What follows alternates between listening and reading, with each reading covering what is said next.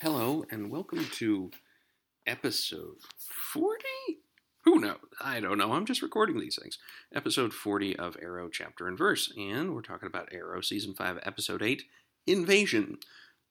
Hopefully, all of the Invasion crossover episodes are called Invasion, so that's, I guess, just to keep it straight.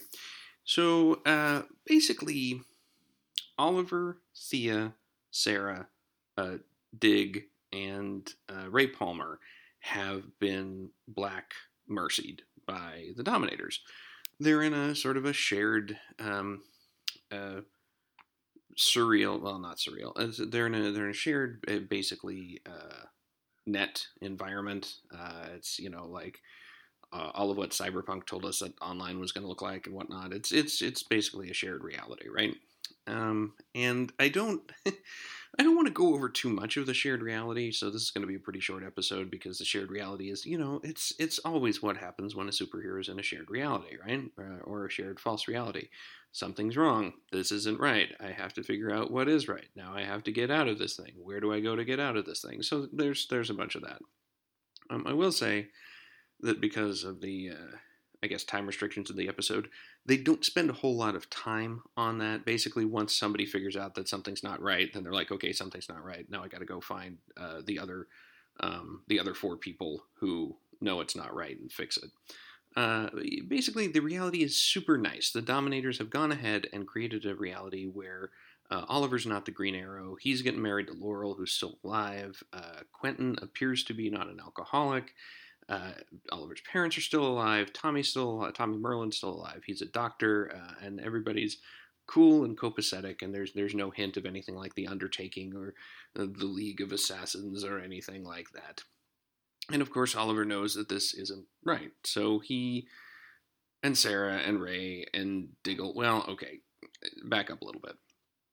Oliver and his dad are walking down an alley. A cut purse, a miscreant approaches them and sticks them up and asks for their wallets and watches.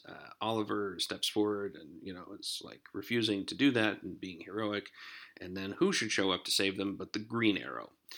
And then now Oliver is obsessed with the Green Arrow, so he goes to try to find the Green Arrow, and he has a half-remembered he half remembers that his old campaign headquarters had a secret entrance. They have a bunch of layers at this point, and people just walk into them, and it's kind of a running joke that if you're a good guy, your sanctum is penetrable by just about everybody. But Oliver, geez, I'm surprised nobody finds him. But he manages to activate the secret elevator, and he goes down to the lair. And who should he find there but Felicity and John Diggle, who in this shared reality is the Green Arrow for some reason. Just, I guess, that the Dominators didn't want to give him a particularly nice life, which is weird because they could have just given him, Lila and John Jr. and Sarah if they really wanted to. So that's how Oliver figures out that things are really wrong. And he and John, John blows him off at first, and then John comes to visit him at his mansion, and there's a big, pre-engagement. He's having a bunch of engagement parties. He missed the rehearsal dinner, but there's a party the night before they get married as well, or maybe it's hard to tell whether it's their wedding or whether it's another party, because Laurel's wearing the white dress, but nobody makes anyone say I do or anything like that. So Ray Palmer's at the party because he's a business associate of Oliver's dad. So here's the thing.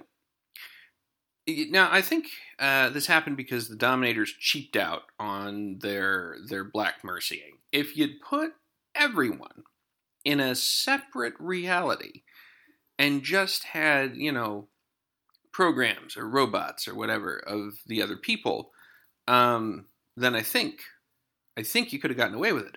But if you put everybody in the same shared reality, then, obviously they're going to get together and figure out that things are wrong. So, that's on the Dominators there for doing that. They cheaped out.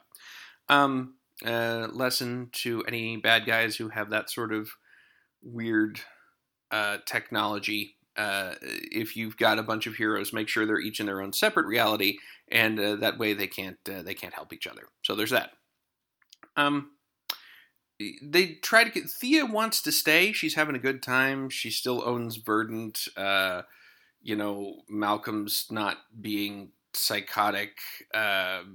Tommy's still alive. Laurel's still alive. She's, she doesn't want to leave. She's having a good time.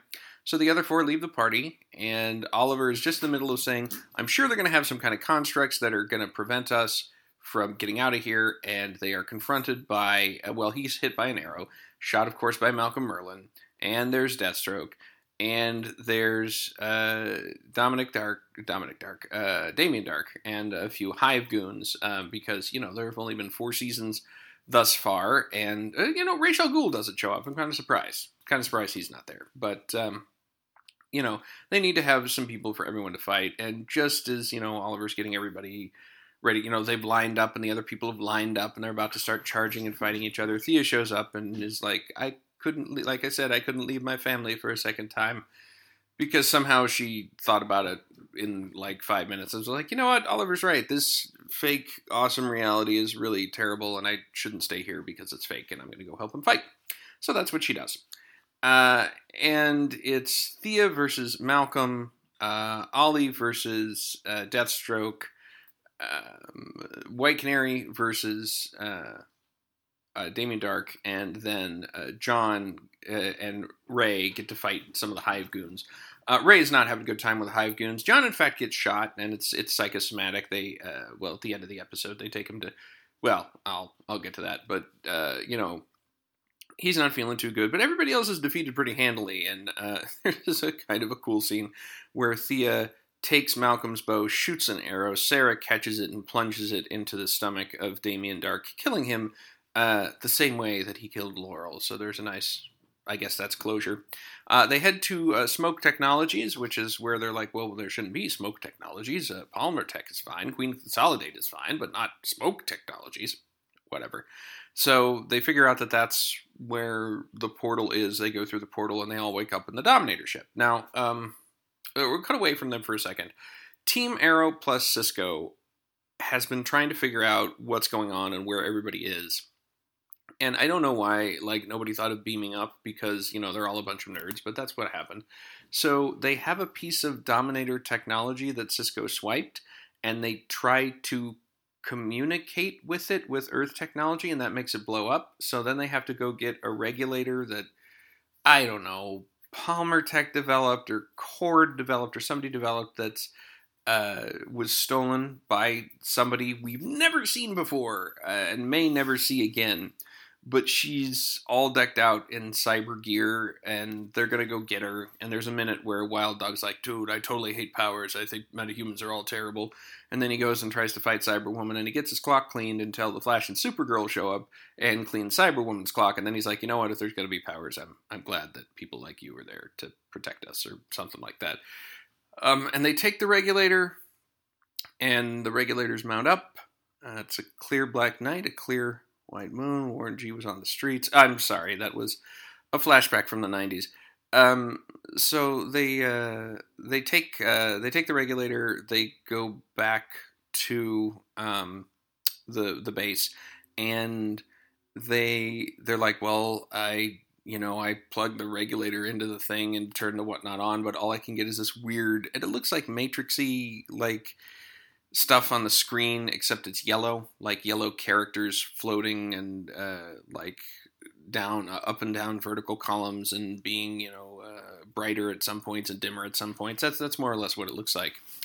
And then Rory takes a look at it and says it is a Hebrew word, which he said a few times and I somehow managed to miss. And Felicity looks at it and was like, why didn't I think of that? And then with that, they're able to figure out what the Dominators are saying, or they're at least able to figure out where everybody is and tap into the Dominator technology. Now, there is some talk about, wait, so this is based on the Old Testament? Rory's like, well, you were looking for proof of, deity or something like that. I am a little bit not necessarily happy that the alien invaders are using Hebrew, just because that sails pretty close to some anti-Semitic stuff, right? They're here to conquer and take over the world, and you can't, they're weird looking, and it's just. I mean, I get they had to do something, but couldn't it have been like it's the Fibonacci sequence or some sort of sciencey thing like that that's not associated with a particular culture? Would have been interesting if they're like, oh, actually, this is Gaelic. Maybe they're the fairies, something like that. But no, apparently Hebrew and the Dominator language have some numerology stuff in common.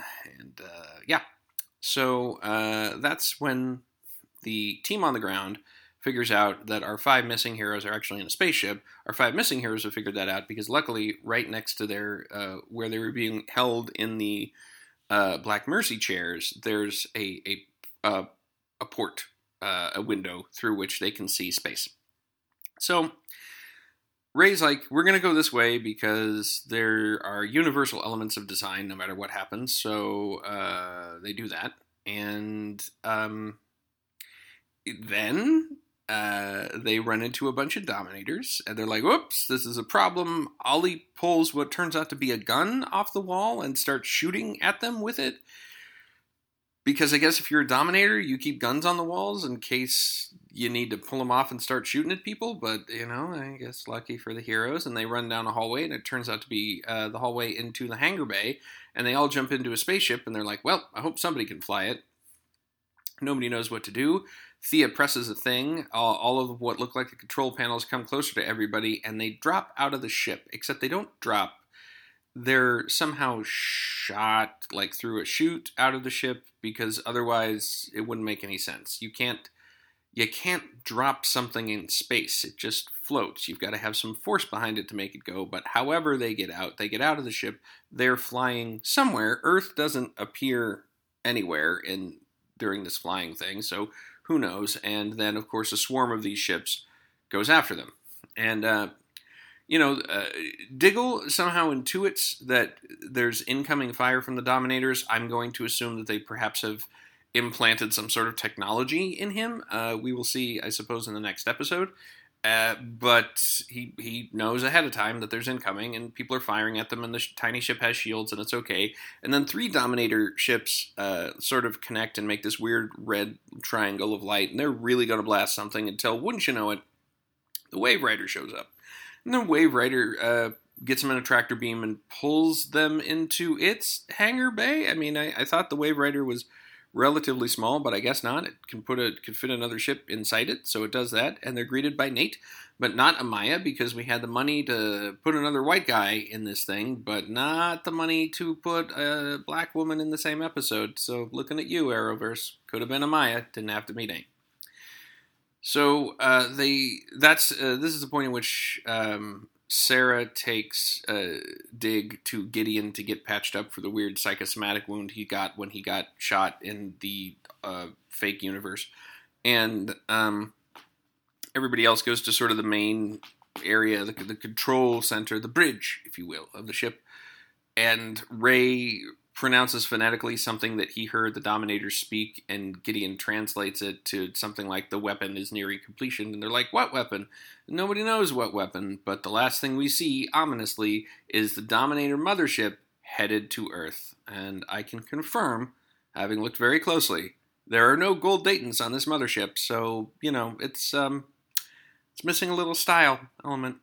All right, so that's going to be it for this episode of Arrow, Chapter and Verse, as always. I hope you enjoyed it. I hope you're having a good day, and I will see you next time.